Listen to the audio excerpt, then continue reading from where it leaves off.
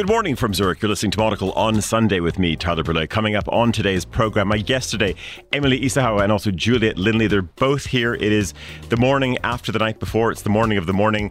Of course, after Eurovision, condolences, Emily. Finland, what happened?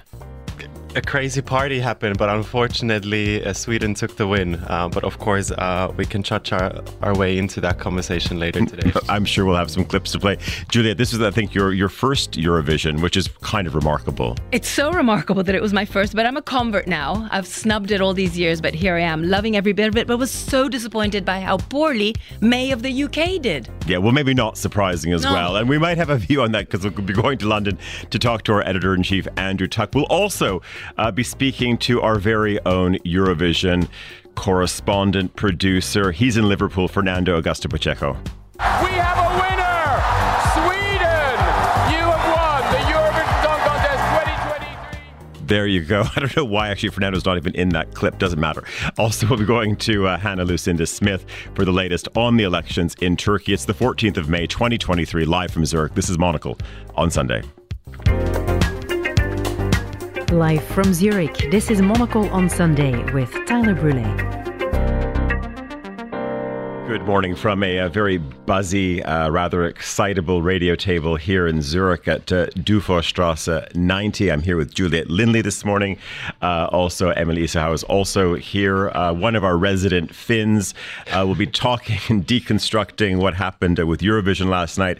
I should also say, you probably heard it in the news headlines at the top of this as well. Of course, it's election day in Turkey. We'll be going to Istanbul. We'll also be heading to Thailand as well, where, of course, the Thais are heading to the polls. We'll be talking to our correspondent there, Gwen Robinson, as well. But those are polls which are in motion, but the votes are in from last night.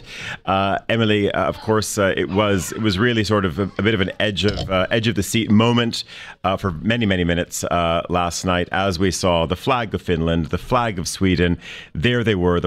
Certainly the jury vote very much in favor of Sweden, and then of course we saw this extraordinary surge. The people spoke around the world in favor of Finland, but they didn't quite get there.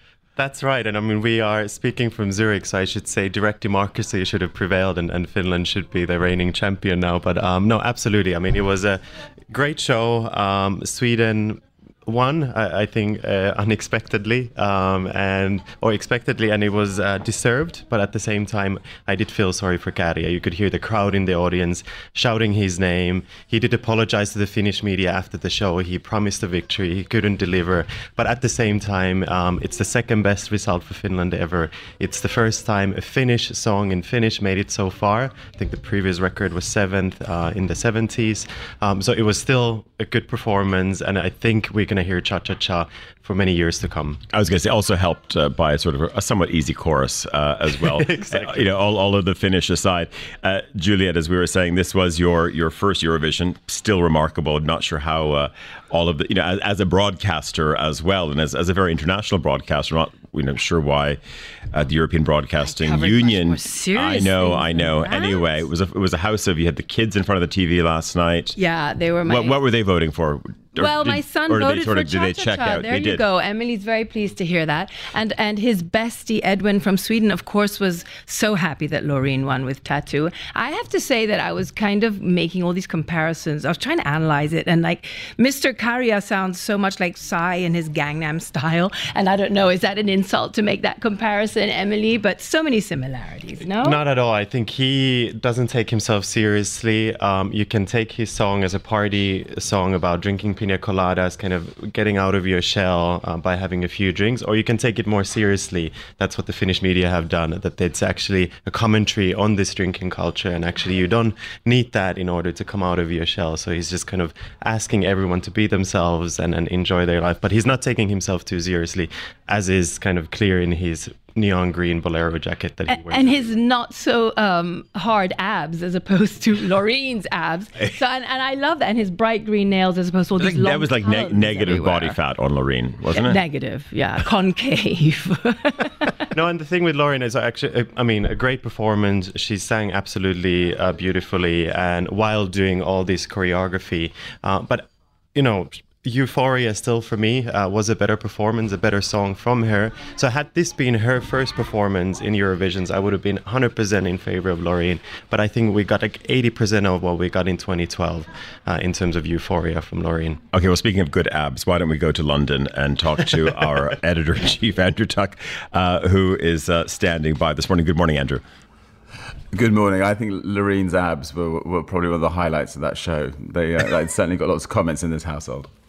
Andrew, your thoughts on Eurovision, and maybe not just performances aside, but what this meant. Of course, UK came second last year. They became the host nation, of course, standing in for Ukraine. But I would say compared to other years, the amount of build-up, of course, BBC was the host broadcaster as well, part of the European Broadcasting Union, which I think is also interesting as well, because it's sort of fascinating to see, that the European Broadcasting Union is quite an array with some, I would say, rather flexible geography around it in terms of who are members. But it also reminds you that this is one of the major European institutions that the UK is still part of. And thank goodness we are, because otherwise it would be a bit of a sad night. But I think that Liverpool did a good job at hosting Ukraine and putting on a show that kind of did its best to underline everything that was happening in Ukraine without making it overly political at every twist and turn. So the way that everyone wore the colours of Ukraine, the lighting, the setup at the beginning, I thought it was actually pretty well done. And I think the staging was pretty impeccable as well. So the use of the screens was amazing. So I think it for Liverpool, it was actually a good moment to say, look, we are the hosts for Ukraine, but we will share the limelight a little bit as well along the way. Andrew, who are you rooting for last night? Disappointed, maybe not disappointed to see Sweden get through. Of course, we are almost more of a house of Finns in our company than we are a house of Swedes. So how are you feeling when the final tally came through? Well, I'm going to be a bit of an outlier because actually I liked Italy. I liked Mario Mengoni, Marco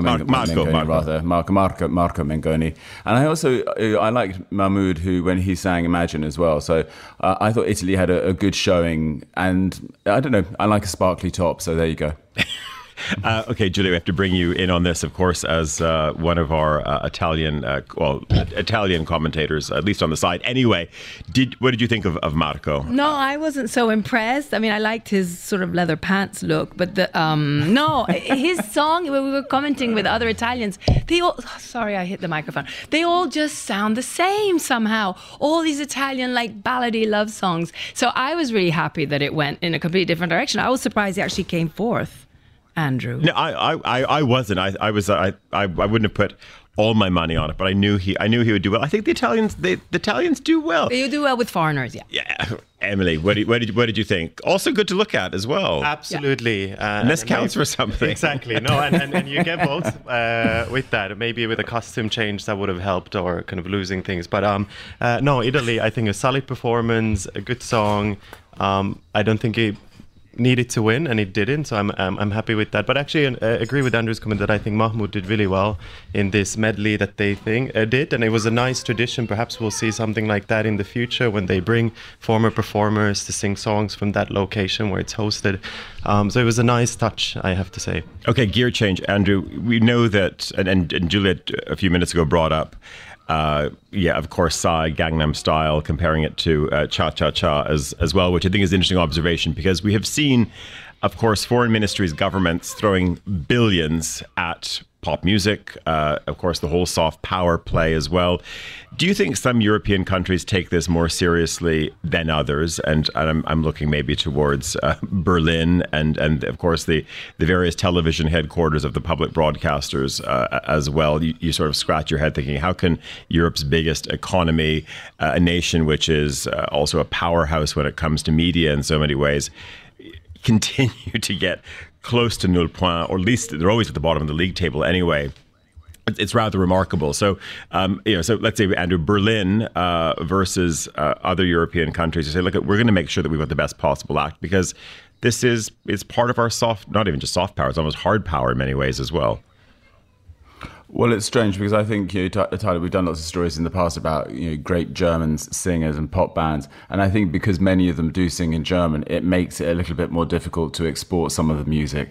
And you saw last night that actually everyone, apart from a few outliers, was choosing to sing in English because that's the way to export your music. But when you go to K-pop, suddenly you have this this spectacle of dance and very, very catchy music where you can actually get away with singing in your national language. So I think that's the tricky thing, that while Germany has so much musical talent, unless it wants to kind of switch over and be like singing in English, then it's going to be a trickier kind of export story. And it's just a bigger country and more federal to kind of organise at that level, where the music from Bavaria and the music from Hamburg are such different exports. Now, I don't want you to speak on behalf of the UK, but and we'll be talking, of course, to our culture editor, Chiara Ramella, shortly. Also, we'll be going to Liverpool to speak to our Fernando Augusto Pacheco, who is up there as well. But we had, of course, a good moment last year. UK came number 2, which was remarkable after quite a bad run over a series of years, and then we fall back to the bottom. And you could see that everyone was, and of course the BBC, the host country, sort of really, of course, pumping up the UK act, but she didn't do very well. No, it's one of those songs that actually, because you hear it when you hear it on the radio and you hear it in the gym, it sounds pretty good. But poor Mae Muller didn't kind of hit with the crowd. I just think that the show part of it is half of the battle.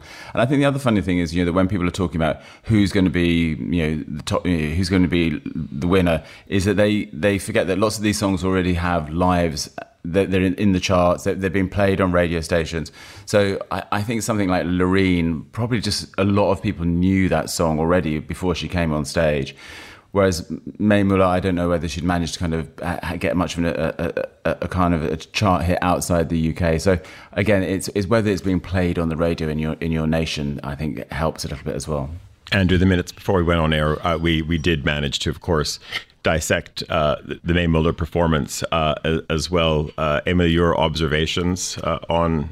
I think Andrew kind of put it rightly. I think the performance didn't come together, and I actually think structurally what plays a key role in this is the national qualifiers. And Sweden, I think it's no surprise that Sweden does year on year extremely well, because they have an extremely competitive selection process, the Melody Festival, and that goes on for several weeks, and you have to put on a great stage show on top of having a good song. So it's a very competitive process, and artists join the competition not just to make it to Eurovisions, but to get a boost for their career domestically.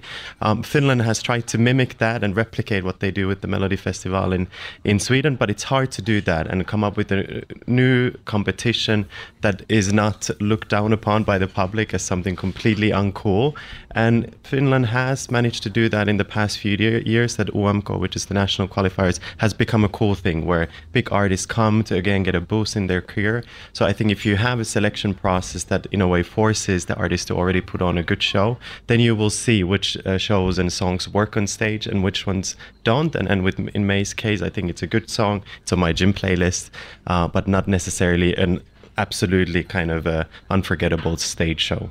Before we head up to Liverpool in a moment, I just want to ask all of you, Andrew, I'll start with you.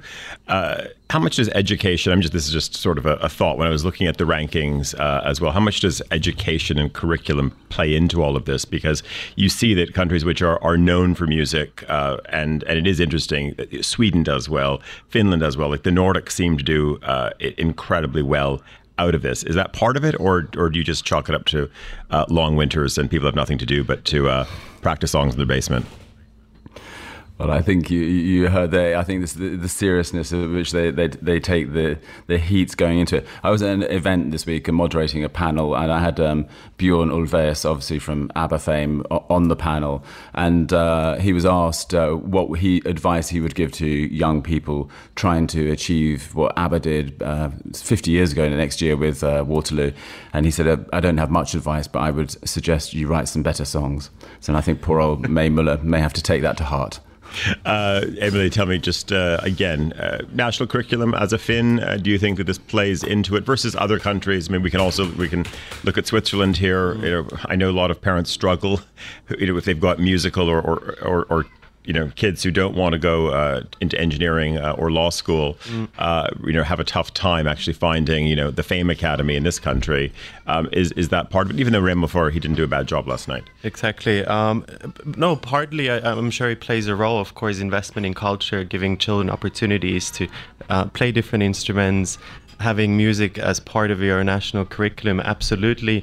It's a big topic in Finland at the moment as we're going through government coalition negotiations. So absolutely. And perhaps cheekily, a fun fact from yesterday related to how Finns perhaps been educated to be strategic voters. The Finnish jury did give Sweden 12 points. The Finnish public gave 0 points to Sweden because they knew Sweden was the biggest competition. So they voted very strategically.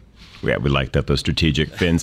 Also, we should say Happy Mother's Day to Juliet Lindley as well. Also, as the moms correspondent around the table as well. That's not a good title. Emma, Happy Mother's Day to you too in London. Yes, Happy Mother's Day in London as well, Emma. But education. Your kids. Yes, I'd love to see Fame Academies here in Switzerland. Right. So forget Blaue Lichttage, which is what. Yeah, we have to talk about Blaue Lichttage a little bit later. How about promoting more of the pop scene? I think so. Actually, at Blaue Lichttage, did you see there was a band as well? There's a fireman's band as well. Andrew, you missed Blue Light Day yesterday. Next year, you can book your weekend out and honk. Well, I was reading about it. You can read about it in your column today. So I was reading this morning. Absolutely. You can sit in a fireman's lap if you want. How's that? I'm coming. Very good. We have to leave it there. We're going away for a very short break. When we come back, we'll be heading up to Liverpool to talk to Fernando Augusto Pacheco. Portugal has plenty more to offer visitors than sun, sea and sand. With its vibrant cities, rolling vineyards, an incredible history of design and a resourcefulness that always amazes. It's a fun place to eat. You just don't stop. It's sunny and it's warm and everything's outside. It's great. Portugal, the Monocle Handbook, is the first in a brand new series revealing our favorite places to eat, stay and shop, from Lisbon to the Azores. Should you wish to stay a little longer, it will also help you find a neighborhood that could become your new base and introduce you to the people who have already put down roots. Head to monocle.com to find out more and prepare to see this fascinating nation afresh.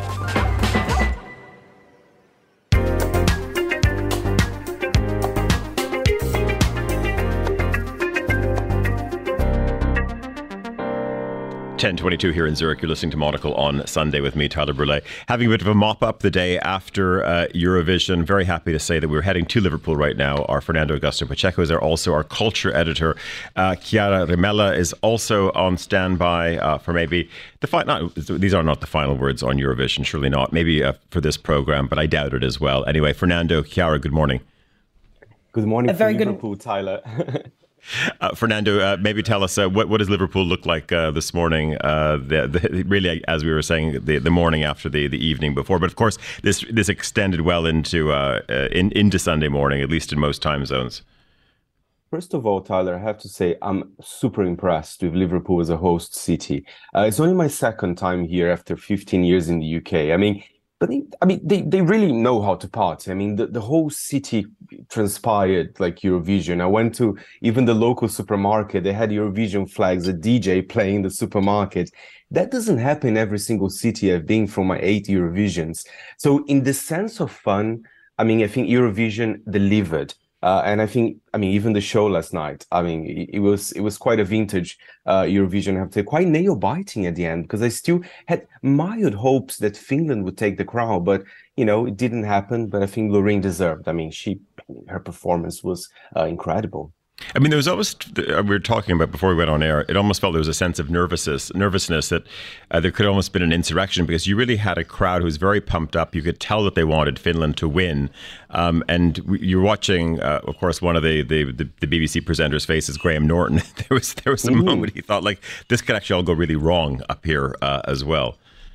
Well, I felt at some point there would be a riot, because everyone in the audience was shouting, cha, cha, cha. It was really, really loud. At some point, I was like, guys, calm down. I think they have a live show to deliver. And even after the show, when I was walking the streets, people shouting Finland. There were cars with their kind of windows open playing the Finnish song. So I think I mean, it was definitely the public favorite, but I think we shouldn't underestimate Loreen as well, because she also got votes from the public. I mean, I think the difference was just around 50 points or something like that, which is not a lot. So yeah, I genuinely thought there would be a riot almost. Chiara, of course, Eurovision has always been important, at least to one constituency or a couple of constituencies in the UK. But as Fernando was saying, Liverpool puts on a great job, BBC does a great job, and you really felt that this, it infected the nation in an incredible way. Do you think this also maybe changes things, as Emily was saying a little bit earlier? Do you think we'll see, let's say, the rise of a proper qualifying program that might start in January next year to really get a candidate, to get a contender who the whole nation can stand behind, rather than someone who sort of just randomly pops up? I really think that this can change things for the UK. I mean, the public has been watching for a long time, but somehow the rest of Europe has never really taken the UK seriously, or at least it's always had a bit of a resentment, almost. I think that last night's show, but particularly the semi-finals, I have to say, because with the semi-finals, you get a bit more time to get to know the host nation. There's a bit more time for the little skits and the background. And so watching the semi-finals with the little kids the Liverpudlian kids going to the Eurovision stadium, but also the great sketches that were done during the week, then I think that you can soften the image of the UK abroad. And people can get to see its real enthusiasm for Eurovision, which I don't think was really perceptible just from the acts that they've sent before. I mean, Sam Ryder did an amazing job, I think, in just making people understand that the UK was up for it, and it got it. I think it's now time to continue in that vein and make sure that they're up for the party also on screen. Fernando, you were referencing, of course, even the feeling in a grocery store. If we step back from, let's say, the pure pop power that something like this has, what about just in terms of the economic boost it gives to a city in a country? Is it palpable? Because, of course, on one side you think, well, yes, the BBC has to budget for this, but I can imagine the sheer amount of room nights, what this means for, of course, the catering and hospitality industry in a city. If you're, it's not the Olympics, but as a host city for a number of weeks, if you were a mayor, would you want Eurovision coming to your city? Oh, God, yes. I mean, I went to Eurovillage, which is, I have to say, Tyler, I'm impressed by Liverpool as well. I didn't know much about the city, but, the waterfront was fantastic. And in fact, even the M&S Arena where Eurovision took place, there was a part outside where you could actually have a little break and look at the river. That was the first time this happened for my 8 Eurovisions. And as I said, the Eurovillage, which is free, and, a lot of food stands and a lot of artists performing. I think it started 2 weeks ago. So it's not just on the day of Eurovision. I think this is something that basically is happening the whole month. So, and one thing I'm impressed about Liverpool, we talk a lot about Monaco, about 24-hour cities. I don't think London does such a great job in that topic, but it's interesting because Liverpool is much smaller. There were quite a lot of food offerings, even when people left Eurovision, which was past midnight. There were fast food, there were little restaurants, a lot of bars open. It felt quite lively, and I think that's very important in a city as well. So, yeah, if I were mayor, definitely I want to host Eurovision in my city. Now, I don't want to set up a catfight, but Chiara, you might have caught Juliet's comments a little bit earlier that she was saying that, most Italian songs all sound the same. But of course, as our resident Italian, also Piemontese as well, what did you think of Italy's entry last night? Listen, I'm always quite skeptical and a bit snobbish about the Italian entries because I have to say I do agree with Juliet. Before the night of Eurovision, I'm always a bit like, we don't have a chance. Why do we always sing ballads? And then when we start getting points, I get quite excited. So I'm really surprised that we actually ended up 4th, which is a really respectable result, and I did not expect at all. I thought we would be on the kind of other half of the scoreboard.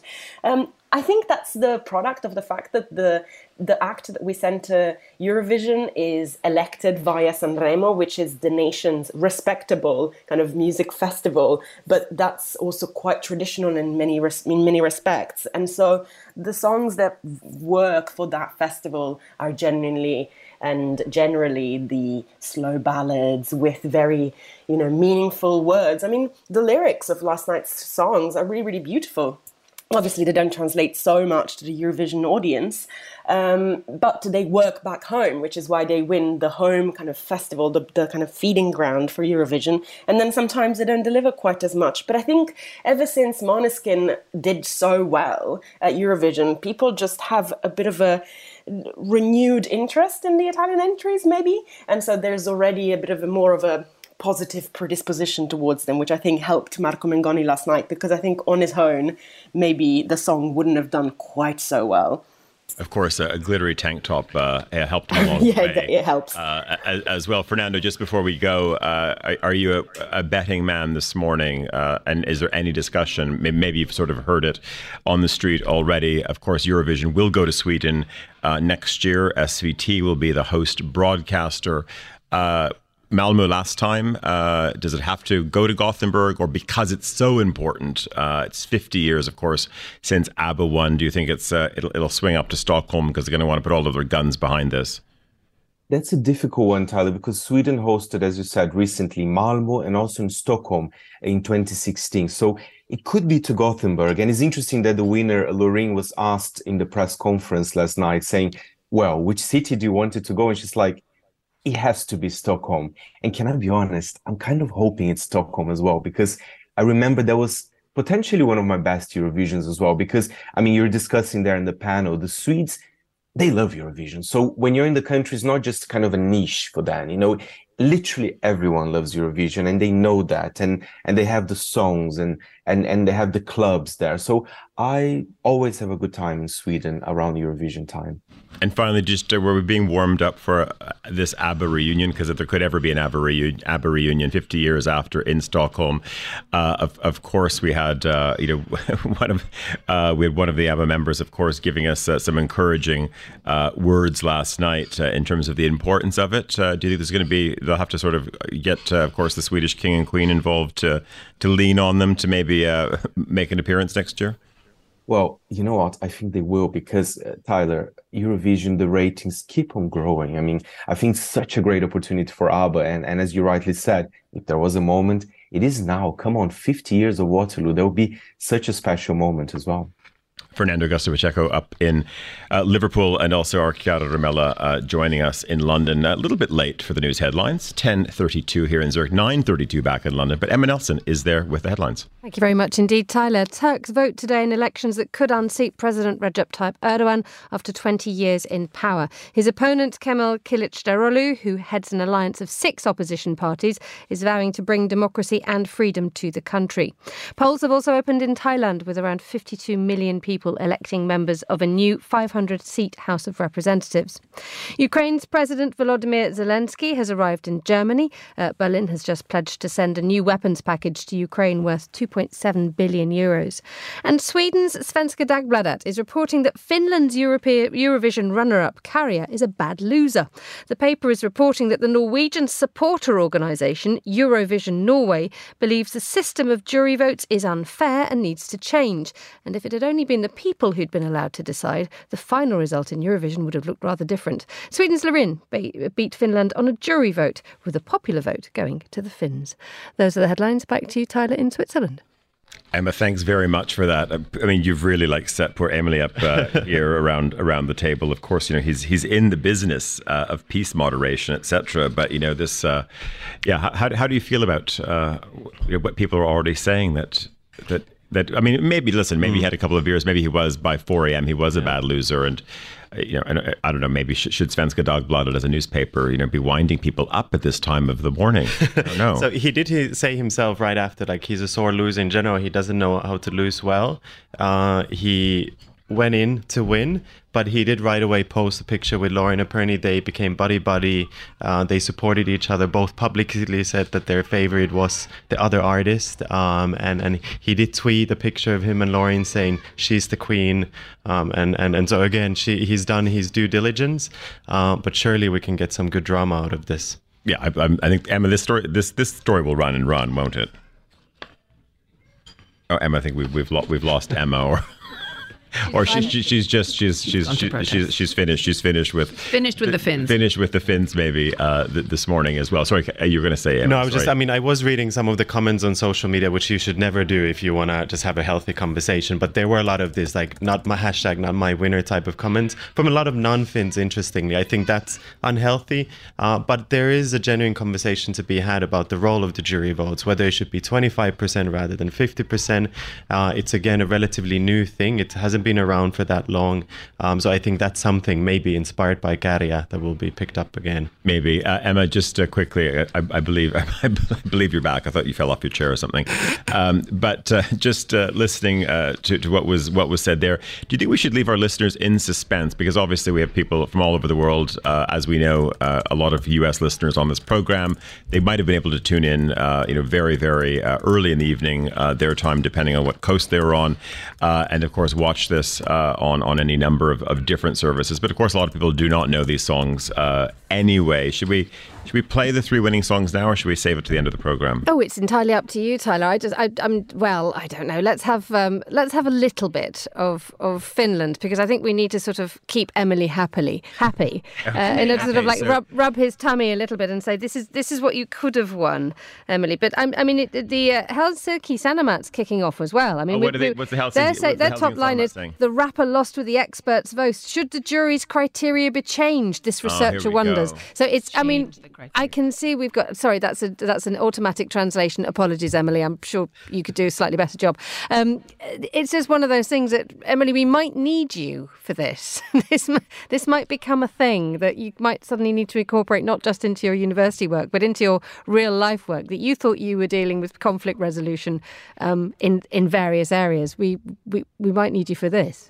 Well, election modalities are a huge thing in peace processes and peace and conflict. So why not in Eurovisions as well? I love the way you've made that so academic. Right. Also, the good thing is it's so close as well, because you can just jump on the train because the European Broadcasting Union is down the tracks in Geneva. So It's also, you can have a little conversation. But I do need to read this article from Helsinki Sanomat later today, because apparently there's an researcher that they quote in this, but I need to find out who he was and who has a degree in Eurovision history. Okay, you want to apply for the position. Stay tuned, listeners. Emma, should we have a little listen to Cha Cha Cha? Yes, please. I can't wait. I do love it so much.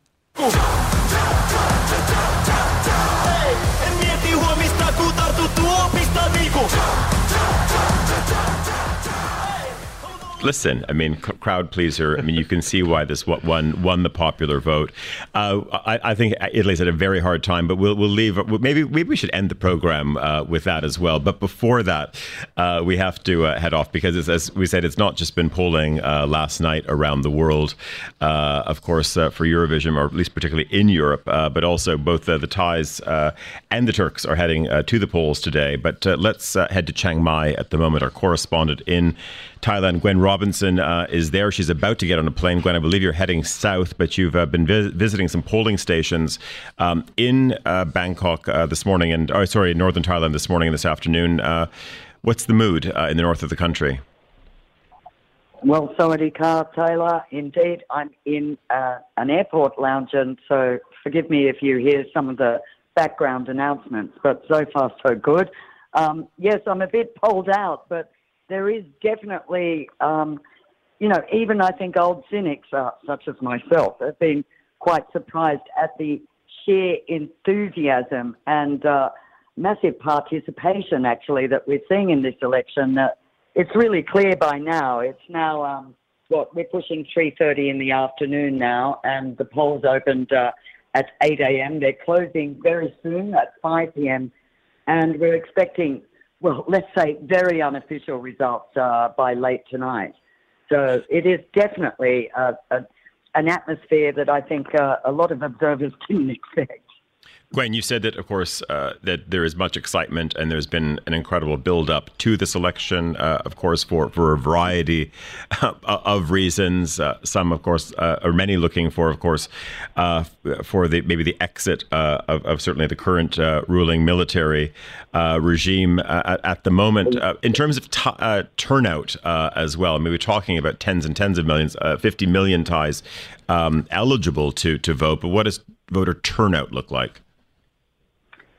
Well, that also is Well, I was going to say surprising. It is surprising in the context of previous polls in recent years, but actually, given what we just talked about, the build-up, it looks like over 80%, which is very high for Thailand. And I saw long queues in polling stations this morning, and a very small town I was in near the Thai-Myanmar border, actually, Mae Hong Son, about a third of voters on that list for that polling station had voted by 9:30 in the morning.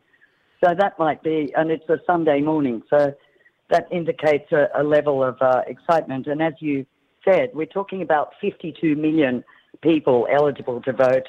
2 million voted last weekend in advance vote. So, pretty well. We're talking about much more than 80% of 50 million voters today. And there's a lot of suspense. Gwen, and just, of course, it's early days, hard to speculate, but, your feeling from being in the south of the country, obviously being in the metropolitan area before in Bangkok, now having been up north, any sense of calling this? And I guess second part of this, is this going to be sort of protracted? Will we have a very firm view, at least on this side of the world, later this evening, European time, as to which way things go? Or is this going to be, are we looking at counting for a number of days still? Right. Well, no, absolutely not. I think everyone has high expectations and virtual assurance that the unofficial vote, the tallies will be through by 11 o'clock. But that's when the fun really starts. I mean, we're going to see. So to make it clear, there is 60 days to finalise these results. Nothing will be official for another 60 days. And, everyone knows that Thais love a good deal and bargaining, and there's going to be a lot of horse trading after this poll between various parties. That has to do with the incredible complexity of the Thai system. I won't go into it at great length, but what we've got, though, is a couple of very strong, challenging opposition parties. I think most people who've, ever been to or even really heard of Thailand have heard of Thaksin Shinawatra, the Prime Minister who was ousted in a coup and is in exile, but his daughter is leading Pheu Thai, the number one opposition party, which has been polling extremely strongly, way ahead of the ruling party and the old conservative parties. And the other challenger, which I think is really exciting people, is Move Forward, Khao Klai Party, led by a young Harvard graduate, Kun Peter, who's really seems to have gone out to the crowds and captured not just young people, the youth vote, but it looks like a lot of older people this time feel it's time to give the young a chance. And that compares with these old generals, two of who are now heading the ruling and conservative parties who were part of the coup in 2014. And they're clinging on and out there sort of, turning up with all sorts of antics. The final rallies were hilarious with General Prawit, who now leads the ruling Palan Pracharat, surrounded, flanked by drag queens on stage with garlands, and Prayut, the Prime Minister, who split with Prawit, out there sort of trying to be groovy and having sort of very jazzy rallies. So they're trying hard, but it looks like at least people strongly expect Pheu Thai to be way out in front and then move forward. Whether they would do a deal or not is the very big question. Gwen Robinson, up in Chiang Mai, thank you very much for that. Of course, as you said, it's going to be some 60 days before we know. We'll be checking in on this topic many more times. Also, Gwen Robinson and I have a double act a week from tomorrow at the Foreign Correspondents Club in Bangkok as well. So if anyone is in Bangkok, come and join me and Gwen then. We're heading over to Istanbul, though, right now to join our correspondent there. Of course, Election Day in Turkey. Hannah Lucinda Smith is there for us. Good morning, Hannah. Good morning. So, of course, all eyes, and it is interesting watching, what network goes to what country first, but all eyes on Turkey today. Please bring us the latest. Yeah, sure. Well, I mean, people are talking about this as the most important election in Turkey's 100-year history. President Erdogan has, of course, been in power for 20 years. In that time, he has progressively cracked down on Turkey's democratic freedoms, changed its constitution to become an executive president, tried to Islamize the country, expanded mosque building, religious schools. And really, this is a normal election in some senses, parliamentary and presidential elections.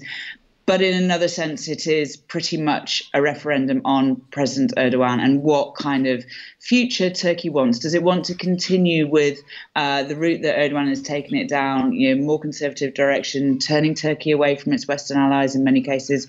Or does it want to revert to the Turkey as envisioned by Turkey's founder Kemal Atatürk 100 years ago, a secular Turkey, a Western-looking Turkey? Really, these are the kind of, sort of big existential questions that Turks are voting on today. And if you're looking at the Turkish press, but also, of course, talking to your colleagues in journalism as well, we were chatting to Gwen a bit earlier. That this is we could see a lot of bargaining and trading in Thailand. Are we set up for the same situation potentially in Turkey as well? Are we going to be by midweek, end of the week, really know where things stand? Yeah, I mean, usually in Turkey, votes are counted extremely quickly, and we usually at least have a provisional result and one side claiming victory on the night of elections. Usually that's sort of like 10, 11 o'clock at night. It's incredibly quick here. But what we have seen in the past in Istanbul, particularly I'm thinking of in 2019 in the local elections here, when the opposition initially won by a very fine margin, then there was days and weeks of wrangling over the result. And in the end, President Erdogan leaned on the electoral board to cancel that election, and it was rerun again. So although votes are generally counted quickly, we've increasingly seen kind of contesting of the result. And then the other thing, the presidential election is one part of it. The other part is the parliamentary elections. Now, even though Turkey is now an executive presidential system and President Erdogan for the past 5 years has been pretty much ruling by decree, there are still some breaks that Parliament could put on the presidency. And potentially, if the opposition was to win in the presidency but not manage to take a majority in the parliament, that could possibly open the way for President Erdogan and his party to try and stymie them as they unravel some of the reforms that he has made over the past 20 years. What we're going to see in the parliament is smaller parties being kingmakers. It looks at the moment that like neither Erdogan's coalition, the current ruling coalition, or the opposition coalition is going to take an outright majority. But then it will be down to who can win the support of the main Kurdish party and also some smaller leftist parties. Now, they are very, very strongly in favour of the opposition. So I think, in both the presidency and in the parliamentary elections, Erdogan is really battling for his survival here. And Lucinda Smith in Istanbul. I know you have to go off and see Mr. Erdogan, of course, go and cast his ballot. I'm sure we'll be checking in with you probably bright and early tomorrow morning, of course, across the week as well. As we, of course, see what the final tally looks like out of Turkey in that vote. Also, just before that, our Gwen Robinson was joining us from Chiang Mai, and we will be having more from her as well. Also, our James Chambers, our bureau chief in Bangkok. We're going to go away for a short break. When we come back, though, talking a little bit more, of course, about Eurovision. We're going to play those other 3 songs that might have been left out. Also, we're going to be talking about Blaulichttag as well. Juliet was, of course, out on the front lines, but we'll leave you in suspense for the moment. Monocle on Sundays back after this. Ever since the first issue of Monocle magazine hit newsstands in 2007, we've been photographing the world, capturing stories on film, on the ground, and in the moment. The Monocle Book of Photography, reported from places less explored, celebrates this rich visual storytelling, with dispatches from the banks of the Rio Grande, Syria's Aleppo before the war, a spectacular Swiss wine festival, and a Greek naval academy. This powerful celebration of photojournalism also includes interviews with Monocle's favourite photographers. I see photography as a medium to tell stories, and I've always been fascinated with human stories, and places of conflict are where these stories are extremely poignant, compelling, and powerful. Head to monocle.com and order your copy now and get a fresh focus on the world.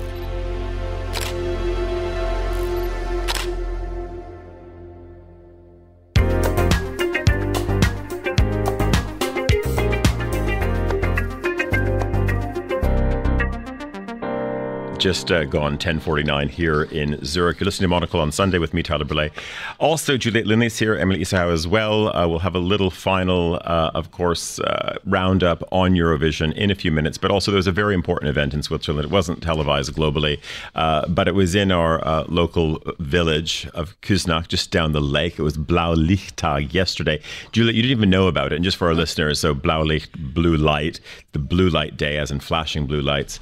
And this is a day where people can go out and visit all of the people from the law enforcement agencies and, of course, the emergency services as well. And what a show they put on yesterday, because I told you about it at 4:15. It ended at 5 o'clock. And by 4:22, I was it was down amazing. there. Juliette, she had a helmet on. She had oxygen tank. She had a mask on. Yeah, I sent you pictures, Right, didn't it was amazing. I had to go into a smoke-filled room and see if I could find my way out. Impossible. Yeah. While breathing with this massively, it seemed like a medieval sort of thing. You remember in Tintin when he would go underwater with this huge globe thing on his head? I felt like that. And when he clipped it on my face, like half of my cheek got clipped into it. But anyway, it was fascinating. I think I was more fascinated than our 11-year-old son was. He was a bit less impressed, although he did like going into the smoke-filled room, which was not allowed for people under 16. Right. But Did he get... Anyway, but... What I was going to say, Did you get any free bratwursts? No. No. One of my favorite displays that they had, though, was they not simulated. Well, yeah, they did simulate, but it was with real fire, and it was a stovetop fire. And of course, I know that. I mean, well, you don't cook that a lot. doesn't happen at my house. But your partner cooks a lot as well. Juliet's in charge of the bar. But in charge of the drinks. Anyway, so they were pouring hot oil on top of a stove, and then they had some with your blanket. So did your son? Did Jamie get involved? It was so late. You only told me about it so late. Then, didn't they? They ran out of oil. I think we tried to get onto the helicopter, but that didn't work out either. But there's another one coming up in 2 weeks' time in the nearby village, which is literally 5 minutes from home, so we'll be there. But they don't have any. Part of this as well was also to show off the new fire station. So our village has built a new fire station. 12 million bucks. 12 million francs, indeed. Very nice. Looks quite Swedish, actually. It does. I think Loreen would maybe like to perform there. I think so. They might try to. It's sort of in. Go down the lake, have a look. It's sort of in Swedish country house red, sort of that terracotta sort of classic. You know, I mean, of course, you get it on the western coast of Finland a little bit as well. So it has that kind of feeling, but. So I also felt that they really sort of went above and beyond to say, look at, we did spend a lot. We spent 12 million, and by the way, a little extra on the sausages today. True, and they were trying to recruit me because the fire department are all volunteers. Yeah, they are. So they were kind of saying to me, well, why aren't you on our list of volunteers? And you're so close to the station as well. Closer than you. Well, you're even closer. Yeah, but I'm not in town as much as you. Clearly. Anyway. But maybe one of the masks you could have used for Eurovision performance in the future. Was it yesterday Iceland when they presented the points? Yes. He had a funny mask and everyone was just waiting for it. So and they gave their 12 points to Australia, didn't they? I think so, exactly. Which felt very European. Felt very Iceland to me as well. I need to bring Emma in as well on this, because Emma, you heard the date that it's coming up in Zürich on 3rd of June. 3rd of June. Emma, do you think this is something that your son would like to indulge in? And do they have these blue light days as well? Because there's a whole other side of the recruiting thing to it, which is the VK, which is the VK, the Verkehrskadetten. So this is quite amazing. So you can get a full orange jacket, top, epaulettes. There's a hat that goes with it, good boots, and they recruit them from 12 years old. And these are traffic cadets, and you do see them, all over the place. But sometimes there's a 12-year-old who's also telling you you can't park there. You're like, what? Anyway, could this be of appeal? And I know they've been talking a lot in the UK about the need to, of course, look at how do you build up apprentice programs and how do you sort of create more cohesion in the community. Blue light days, what do you think? Yes, absolutely. Especially the orange outfit. I'm absolutely up for that. And I'm sure that my son would absolutely leap at the chance. He has a sort of keen sense of what he wants at most times of the day and how we should all respond to it. So I think he'd probably be quite good as a traffic thing. Can I have a go as well? Do you just have to be a young cadet, or can anyone pitch in? Yeah, no, I think there must be maybe there is sort of like an over 21 band as well. Okay, well, I don't. Maybe she can run the speed I don't think you're a cadet at that point. But yes, I think that is part of what you're going to say. She could run the speed traps. Yes, they were also they had showing. that on display as well. Yes. They had the speed cameras on display yesterday, and also there's a search and rescue boat which is called Tina, which after Tina Turner, because Tina Turner is of course a local resident and taxpayer, and they, as the local legend has it, that Tina paid for the search and rescue boat. Tyler, may I just ask? So this is a voluntary thing. The Feuerwehr is a voluntary thing. So does this mean that if your kitchen goes up, there is a distinct possibility that either you or Tina Turner could turn up in full kit and a gun and a smoke mask? Yeah, it could be. I'm not sure if Tina is part of the firefighting forces of Kuznach, but Juliet could. I bet, Juliet, they're going to come knocking on your door. No, he lives up the road. He even asked me where and he said, I'm a neighbour of yours. Great. And do you have to do drills to ready yourself? Do you have to do drills? Yeah, to ready yourself just in case. Sure. Yeah, for sure. Absolutely. Breathing in smoky rooms. And there's also that lovely thing that I know that in quite a lot of Austrian villages, the Feuerwehr have a much more comprehensive job. I mean, you're talking about the civic duty for traffic, etc. But when they have, let's say, a big street light to change, they go and take the extendable ladder, and then they all go and change the street lights, or they sort of work at directing traffic and stuff. Is this happening in Kuznacht as well, or would you just be obliged to do the dangerous stuff? Specifically, I did say, how many big fires do you seriously have every year? He said, admittedly, it's mainly people who get stuck in elevators, which is what the Vatican firefighters also told me when I interviewed them. Those rickety old it's all elevators about the rickety at the Vatican. Elevators. No, but it was a show of force. They also brought in the cantonal police with their helicopter. There was a whole Did you go to see the dogs? The whole dog display. The canine commandos. Yeah, all of the drugs in Kuznacht as well. It's a good job there's not much crime or disaster in Kuznacht, because had there been, they would have been all a bit busy trying to get there. Well, exactly. Nothing could have happened. Was rather blocked. I actually thought the most impressive display though was with the civil defense. With all of those big tubs, of water and everything, so they can, I don't know if there's some kind of catastrophe. Dunk tanks. They weren't dunk tanks, but anyway. I didn't see that. I missed that. But coming back to the speed trap, I do like the idea of maybe having sponsored speed traps, because you know how you get a speed trap and you're like, rats, I just got caught. But imagine if the money went to UNICEF or Save the Children. You'd be like, wow. So charities should be able to rent a speed trap for like a month or a week. I like that. All the income, instead of going to the state police, goes to them. I want to do sponsored parts of the road network in Zurich where we can also get rid of the graffiti. The graffiti as well. That's the big problem here. It's art, Tyler. If that's the only problem you've got in Kuznacht, then you're a lucky fellow. Right, Emma? Okay, listen, before we go, we promised a couple of more songs. Okay, we've already had our Finland moment. Okay, Emma, I know what's lined up, but you're closer to things. Should we listen to Israel next, or should we listen to Marco Mengoni? Got totally trashed on this program by some of his country women a little bit earlier, and we'll finish with Sweden at the end. Where should we go first? Tel Aviv, or are we off to Rome? Oh, let's head to Rome, because I want the glittery top back. Okay, here we go. Se questa è l'ultima canzone, poi la luna esploderà. Sarò lì a dirti che sbagli, ti sbagli e lo sai. Qui non arriva la musica. Listen, you know what you're going to get, but I think it's good. I think great brands are built out of a little bit of predictability, a bit of dependability. Listen, you're right into it, right? Absolutely. I think the third time I heard it, yeah. No, but it's a good song. It's a solid performance. It clearly went through a rigorous selection process in Italy, so you should be proud. I should be proud. He was not a great showman. No, he didn't give a lot, but right? No. Yeah. And I think he had toned down the screaming for the final, because in some of the earlier performances I had seen for the very final, because he was like shouting through it, and now he did a little bit of screaming only, and I think that really kind of added like an oomph, gravitas. Yeah, exactly. Gave him gravitas. Okay, let's just maybe before we go, last minute, let's just listen. Of course, this is the winner of the 2023 Eurovision. Of course, Eurovision heading to Sweden next year. This is Loreen.